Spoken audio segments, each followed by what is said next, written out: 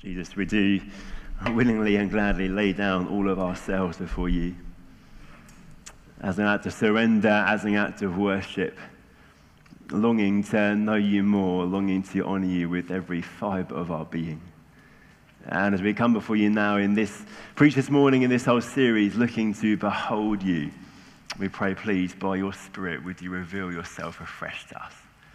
Will we get a fresh glimpse of who you are, in all your beauty, all your majesty, all your goodness? And in response, Lord, would our hearts be softened and would they beat for you? And would we be men and women who live in surrender, lives of worship to you, we ask. Spirit, come and be moving amongst us as we look now together at your word. Amen. The youth are going to go out, so do head that way from youth. You yourselves are going to start your own Jesus Is series this morning. Good morning, everybody. It's really nice to be here. It feels like it's been a little while since I've been at Hastings, so it's lovely to see your faces. And I'm really, really excited about this series we're starting today. Jesus Is, encountering Jesus in Mark's Gospel. And really all we're doing in this series is taking time just to stop and to think on and to behold Jesus. That's basically all we're aiming to do. It's a pretty simple aim. We want to behold Jesus afresh. And I think that is a beautiful kind of continuation of and extension of one of the themes that came out in our recent hunger season. The sense of God inviting us to behold him afresh and to come in worship to him in response to that. And really, in this series, in coming to behold Jesus, all we're doing is coming back to the very heart of the Christian faith, of the Christian gospel. Because the heart of the gospel is not really about us or about the forgiveness of sins or about eternity with God, although all those things are in there and they're good and wonderful and true. Really, the heart of the Christian gospel is Jesus. We're coming back to the very heart of our faith by coming back to Jesus. And that's a point made really well in this little book I thought I'd highlight at the start of this series, a book called Christ Our Life by Michael Reeves. Just a really wonderful introduction to who is Jesus and what does that impact does that make on our lives. And just really kind of beautiful worship-inspiring theology. And he actually, at the start of this book, he talks about Jesus being the center of our faith. He puts it beautifully. He says, the center, the cornerstone, the jewel in the crown of Christianity is not an idea, a system, or a thing. It's not even the gospel as such. It is Jesus Christ. You see, as a Christian, you never progress beyond Jesus. It's not that sometimes we kind of focus on forgiveness, sometimes obedience, sometimes holy living, and sometimes Jesus. No, it's always that Jesus is front and center, the center point of everything else. And so stopping to think on and look on and behold Jesus is just central to Christian life and to growing and thriving as a Christian. I love the way that one pastor put it. Back in the 19th century, a Scottish pastor called Robert Murray McCheyne, who's famous for a Bible reading plan you may have heard of, he was writing to a friend and he put it this way. He said, learn much of the Lord Jesus. For every look at yourself, take 10 looks at Christ. He is altogether lovely. Such infinite majesty, and yet such meekness and grace, and all for sinners, even the chief. Live much in the smiles of God. Bask in his beams. Feel his all-seeing eyes settled on you in love, and repose in his almighty arms. Let your soul be filled with a heart-ravishing sense of the sweetness and excellency of Christ and all that is in him. Friends, that's what we're looking to do in this series, to see and behold Jesus, to learn much of him, to look at him more than we look at ourselves, and to be filled with a sense of the sweetness and the excellency of Christ. And to do that, we're going to dive into Mark's Gospel. Mark's Gospel is one of the 4 biographies of Jesus in the New Testament. And like all of the Gospels, this book is written to answer the question, who is Jesus? Actually, many of us might have recently read this Gospel as part of our Bible reading plan, reading God's Word together. But in a sense, this isn't a series so much on Mark as it's a series on Jesus. We're going to look at different episodes in Mark to draw out what do they show us about Jesus. So often we'll work through a book of the Bible seeking to draw out the key message. It's like we're kind of going on an expedition together, journeying through a story. This is going to be more like actually walking around an art gallery together, looking at a number of different portraits of Jesus and looking at what do they highlight to us, what particular facet of who Jesus is do they draw out to us as we seek to behold him. And I want to really encourage us to take this series as a wonderful opportunity to have a season of deliberately beholding Jesus and responding to him. I want to encourage us in our connect groups, our small groups in the midweek context, to make the most of this series. We're going to produce a life app for each of the preachers, just designed to help us to wrestle with our understanding of these truths and our response to these truths.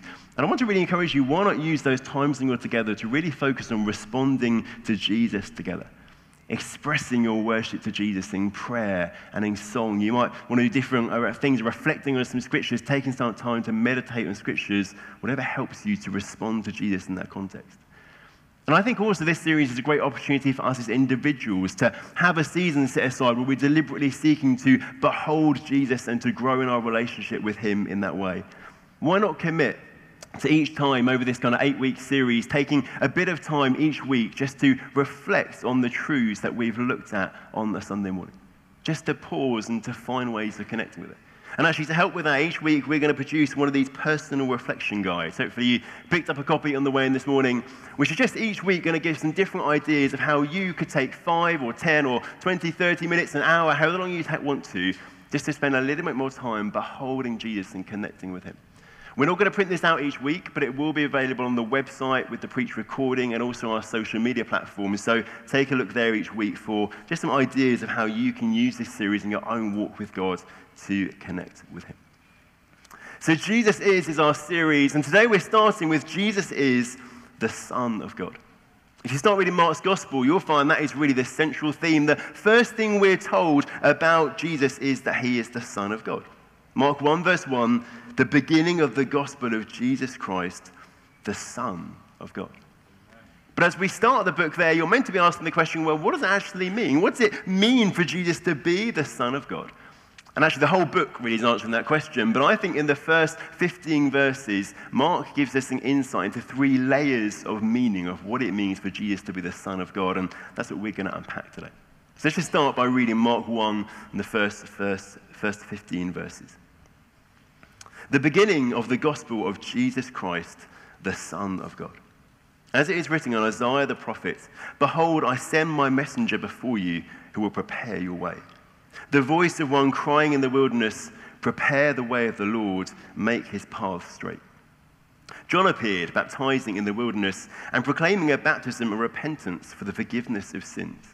And all the country of Judea and all Jerusalem were going out to him and were being baptized by him in the river Jordan, confessing their sins. Now John was clothed with camel's hair and wore a leather belt around his waist and ate locusts and wild honey.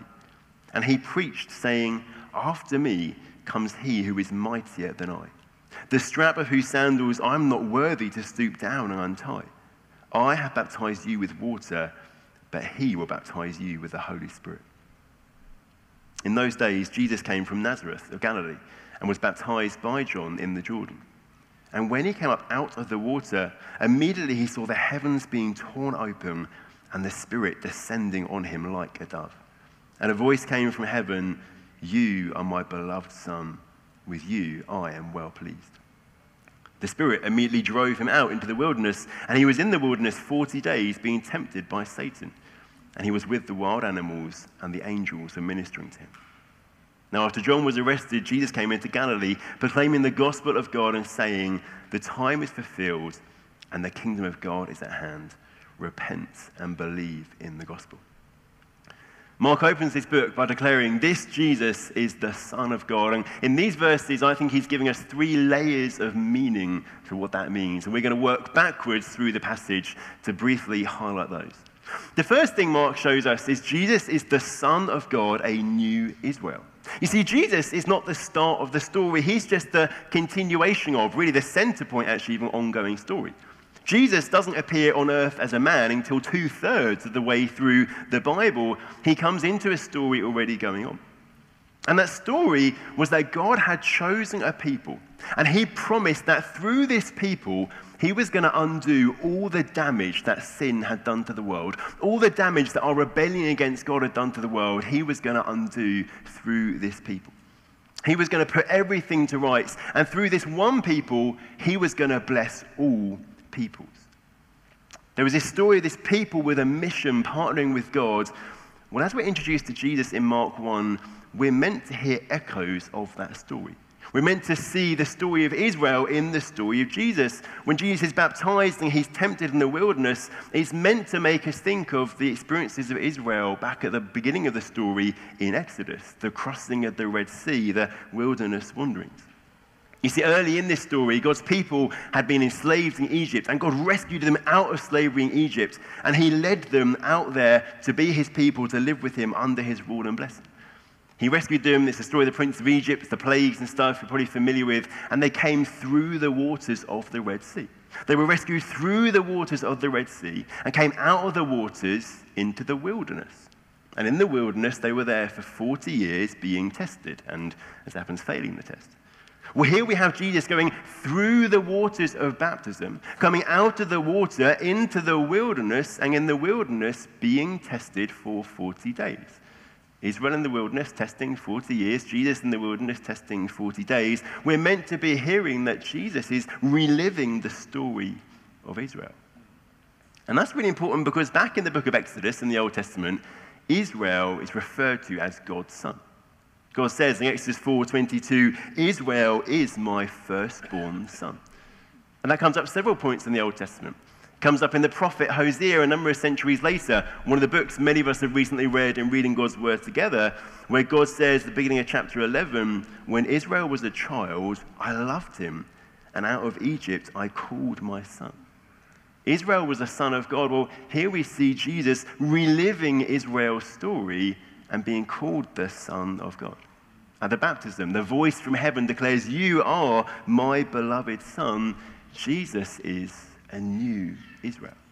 And why that's so important and exciting is, remember, Israel had a mission. Israel had been called to partner with God in his mission to undo all the damage of sin. This one nation going to be a blessing to all the nations, a plan to fulfill everything. But as you read through the Old Testament story, you realize it doesn't work out.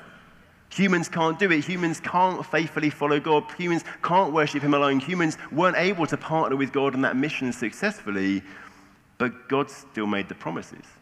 He hasn't, and he can't revoke the promises. He's still got to undo the damage of sin. He's still got to bless all nations through Israel. Well, now here we have a new Israel. And whereas the first Israel failed the test in the wilderness, this Israel seems to succeed the test in the wilderness.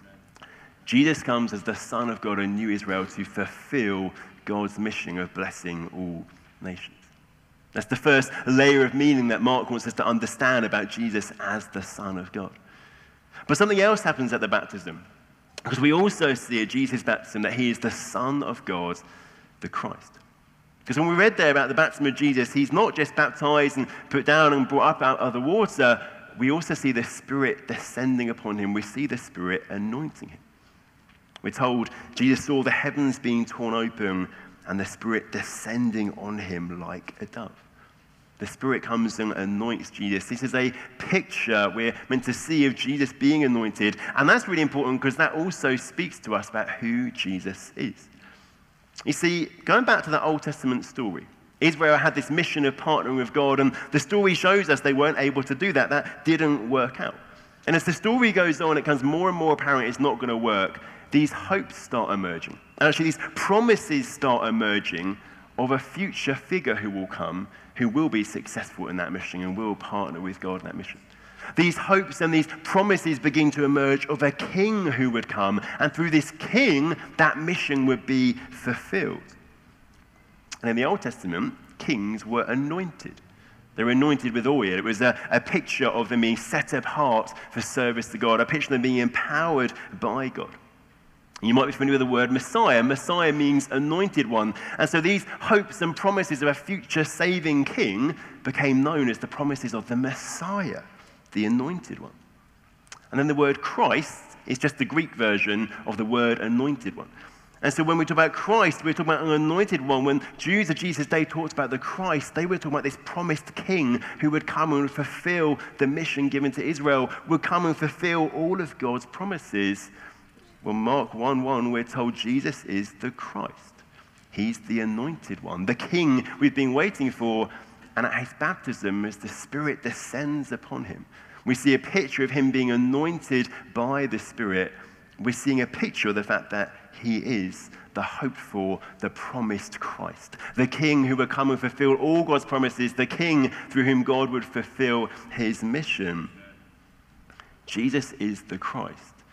You might think, what's that got to do with the Son of God? Well, it's got to do with the fact that the Christ was also known as the Son of God in the Old Testament, which kind of makes sense. Remember, Israel was the Son of God, but the mission of Israel gets passed to this figure, the Christ.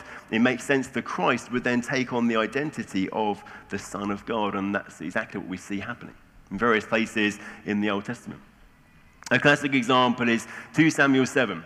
God is talking to King David, talking to him about a king who's going to come after him, and makes these amazing promises. And the promise is about Solomon, the direct son of David, but really their promise is looking beyond, talking beyond Solomon, because God talks about this kingdom that's going to be without end, the kingdom of God. And he talks about this king who's going to come who'll be a son of God. God says to David, 2 Samuel 7:12, when your days are fulfilled and you lie down with your fathers, I will raise up your offspring after you, who shall come from your body, and I will establish his kingdom. He shall build a house for my name, and I will establish the throne of his kingdom forever. I will be to him a father, and he shall be to me a son. There's this promise of a king from the line of David, a king will have a kingdom that has no end. This is a kingdom unlike any other, because it's a kingdom that goes on forever, and this king is going to be the Son of God. I will be to him a father, he will be to me a son. Jesus is the Son of God, the Christ, the promised King. And we're going to have more to say, actually, later in this series about what it means for Jesus to be the Christ. Mark kind of fleshes that out more. But what he wants us to get here is, this is the one who's been promised. This is the one who's going to fulfill God's promises. This is the King we have been waiting for. Jesus is the Son of God, the Christ. And the final thing that Mark wants us to see about what it means for Jesus to be the Son of God in these opening verses is actually a truth that is even more profound, even more fundamental. It's that Jesus is the Son of God. He himself is God. And obviously, if you think about it, that's not inherent in being God's son. Israel was called God's son. They weren't God. Just because he's called God's son doesn't make him God. But Mark wants us to see this Son of God truly is God. He is both human and God. The rest of Mark, the rest of the New Testament message is about telling us Jesus really is God. And here Mark does that in a rather clever way. He does that by the way he uses the Old Testament. And you'll notice Mark expects us to know the Old Testament really well, because the Old Testament helps us to understand Jesus and what he does. You see, Mark, at the beginning of this passage, introduces this guy, John the Baptist, who's like this forerunner, this guy who prepares the way for Jesus to come. And he uses a couple of Old Testament quotes to explain who John was and what he was doing. Quotes from Malachi, one of the prophets in the Old Testament, probably also influenced by Exodus, and also a quote from Isaiah. And that's the bigger chunk, which you might notice Mark says it's all from Isaiah, meaning that's the bigger chunk. And what's really important is if you go back and look at these quotes in the Old Testament, they are both about preparing for God to come. For God to come to his people, to judge and to save and to deliver. Well, here, those passages are applied to Jesus. Let's have a look. Mark 2 quotes from Malachi 3, verse 1. Here's what the prophet Malachi says, God speaking, "Behold, I send my messenger, and he will prepare the way before me, before God. And the Lord who you seek will suddenly come to his temple." This messenger is one who comes just before God comes. God himself is going to come to the temple. Well, Mark here applies this to Jesus. Or look at the second one. In verse 3, Mark quotes from Isaiah 40, verse 3. Isaiah 40 is a passage about God fulfilling his promises, forgiving his people, bringing them back to himself, and him coming again to dwell with his people. Isaiah 40, verse 3, a voice cries, "In the wilderness, prepare the way of the Lord. Make straight in the desert a highway for our God." Both these passages are about preparing for God to come to his people, to judge and to save, to come to his people, to deal with the problem of sin. Well, here, both those passages are applied to the one who prepares for Jesus to come. Do you see what Mark's doing?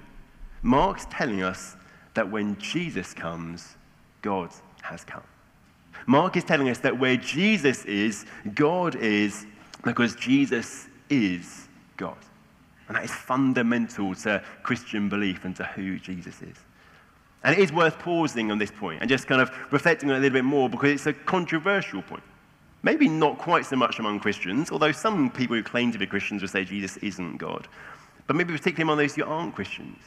You might have friends who might say to you, I read this book or I saw this thing which showed that people didn't really believe Jesus was God until centuries after he was on earth. Or maybe they told you Jesus himself never actually thought he was God. That was all kind of made up a bit later. You might hear people saying, Jesus was just a good man or just a teacher, or maybe he thought he was a prophet, but he never thought he was Jesus. There's plenty of people in the world, plenty of books that will tell you that. But friends, the reality is the evidence just can't support that kind of view. The only conclusion the evidence can support is Jesus said he was God and he was God. No, very soon after Jesus' death and resurrection, Jewish people worshipped him as God. The letters of the Apostle Paul in the New Testament show them worshipping Jesus as God, maybe as little as 20 years after Jesus returned to be with God the Father. And it's hard to overstate how unbelievably radical and outrageous it was for a devout Jew like the Apostle Paul to worship a human as God. It's hard to overstate how radical and utterly impossible that was. The only explanation as to how within decades Jewish people were worshipping the man Jesus as God is that he had claimed to be God and he'd shown himself to be God. I really don't think there's any other plausible historical explanation for that phenomenon. It is so radical. And that then fits the picture we see in the Gospels. You find Jesus claiming to be God. That's made crystal clear because people point at him and say, "You're claiming to be God." They accuse him of that. We'll see that next week, actually, in Mark 2, them saying, "You're blaspheming, you're claiming to be God." It's really clear in the Gospels, Jesus is claiming himself to be God, which makes sense of the historical context we see afterwards. All that Mark is doing here at the start of the Gospel is helping us understand what Jesus himself had communicated in his life and in his ministry. And it is true that what we call the creeds of the church, which set out the identity of Jesus, came a few years later, a few centuries later. These creeds are these official summaries of Christian belief. They're what, for all time, all Christians have believed to be true about the fundamentals of Christian belief. They were written a few centuries after Jesus, but that's not because new stuff began to be believed then. That was just a summary of what Christians had always believed. It was a summary of what Jesus and the apostles and the New Testament had taught, and it happened a few centuries later, purely because it wasn't needed beforehand. Various controversies kicked off when they thought we need to put down clearly in summary form what is fundamental Orthodox Christian belief. It wasn't a new idea that Jesus was God a few centuries later. It was just the point where it needed to be written down in that way. Christians have always believed that Jesus is both human and God. That is a core part of Orthodox Christian belief. But then you might also think, well, why does it really matter? And actually, we could spend ages on that. There's loads of reasons. I'm going to highlight just one today, which I think particularly helps us in this series. Why does it matter that Jesus really is God? It matters because it means Jesus reveals what God is really like. When you see Jesus, you see God. When you see in the Gospels Jesus interacting with sinners and sufferers, people like you and me, you're seeing how God interacts with people like you and me. You're seeing God's heart for us, God's love for us. Jesus is a window into the heart of God. A writer called T.F. Torrance put this beautifully. He said, "There is in fact no God behind the back of Jesus, no act of God other than the act of Jesus, no God but the God we see and meet in him." Jesus Christ is the open heart of God, the very love and life of God poured out to redeemed humankind. And in this book I mentioned, Michael Reeves reflects on that. He says, "Let us then be rid of that horrid, sly idea that behind Jesus, the friend of sinners, there is some more sinister being, one thinner on compassion and grace. There cannot be." Friends, if you want to know what God is really like, look at Jesus because he is God. If you want to know what God feels about you, look at how Jesus interacts with people about you. You want to know God's heart, look at Jesus because he is the open window into God's heart. Friends, that's what we're going to do in this series. We're going to look through this window to see what is our God really like as revealed in the God-man in Jesus. Jesus is the Son of God. He is God. He's a new Israel. He's the Christ, the promised King, and he is God. And if all that is true, what then should be our response? How do we respond to this truth of Jesus as the Son of God? Well, handily, Mark actually tells us in these verses. He's giving us an opening overview of who Jesus is, and then he talks to us about the correct response to that truth. He actually quotes the words of Jesus about what he was doing and how we should respond. Verse 15, Jesus says, "The time is fulfilled, and the kingdom of God is at hand. Repent and believe in the gospel." Our response to this truth of Jesus as the Son of God is to repent and to believe, to be a follower of Jesus. Repentance means turning 180 degrees. So it's turning away from a life of rejecting God, away from a life of going our own way, and turning instead to walk with God. And belief means trusting that he's going to forgive me, he's going to accept me, and choosing to walk his way, to live his way. Jesus is the Son of God, and the call to every single one of us in response to that truth is repentance and belief. And you may be here today, you may be a Christian, you may have repented and believed for the first time years and years ago, but friends, that isn't a one-time kind of tick box exercise. Repentance and belief are meant to be the things that characterize Christian life. We're meant to live lives of repentance and belief. If you've been a Christian here for years or decades even, what God is calling you today is to respond in repentance and belief in response to Jesus, the Son of God. Maybe you're here today and you're not a Christian. You're not a follower of Jesus. You've never made that decision. Friend, Jesus is the Son of God, and today he is calling you to that same response of repentance and of belief. Jesus reveals what God's heart is really like for you. Reveals God's heart of grace, of mercy, of love, of compassion, of longing and desire for you. And he calls you to repent from a life of walking away from him, to trusting him for forgiveness, and to seek to live his way. And actually, you can do that today. You can do it in your own words as we respond in just a moment, as we worship together. But also, find someone to find out more, to ask some questions. Talk to a person you came with or a friend you might have here. Find one of the people in the lanyards who are serving today. They can talk with you or point you to someone who can, or talk to one of the leaders. We'd love to tell you more about Jesus and what it means to follow him. The band could come up at this point, please. We've got some good time now just to worship, and it's a chance for us to commit ourselves afresh to Jesus. A chance for us to commit ourselves to that life of repentance and of belief and of faith. And a chance to just respond to Jesus, the Son of God, coming before him in worship. And as we kind of gather our thoughts and turn our hearts to do that, I thought it would be good to confess together, to speak out together our common faith using one of those creeds I mentioned. This is something Christians have done for hundreds and hundreds of years, almost 2,000 years, really. It's something some Christians do every single Sunday, a way of saying we believe these things and we are united in this belief together. And so we're going to use some words from something called the Nicene Creed from 381, a way that for hundreds of years Christians have declared who Jesus is. So why don't we stand as we begin to engage with God? We'll say these words together, the guys will lead us, we'll get to worship together. The words up on the screen, feel free to say them out loud with me. We believe in one Lord, Jesus Christ, the only Son of God, eternally begotten of the Father, God from God, light from light, true God from true God, begotten, not made, of one being with the Father. Let's come before Jesus, the Son of God, and let's worship him together.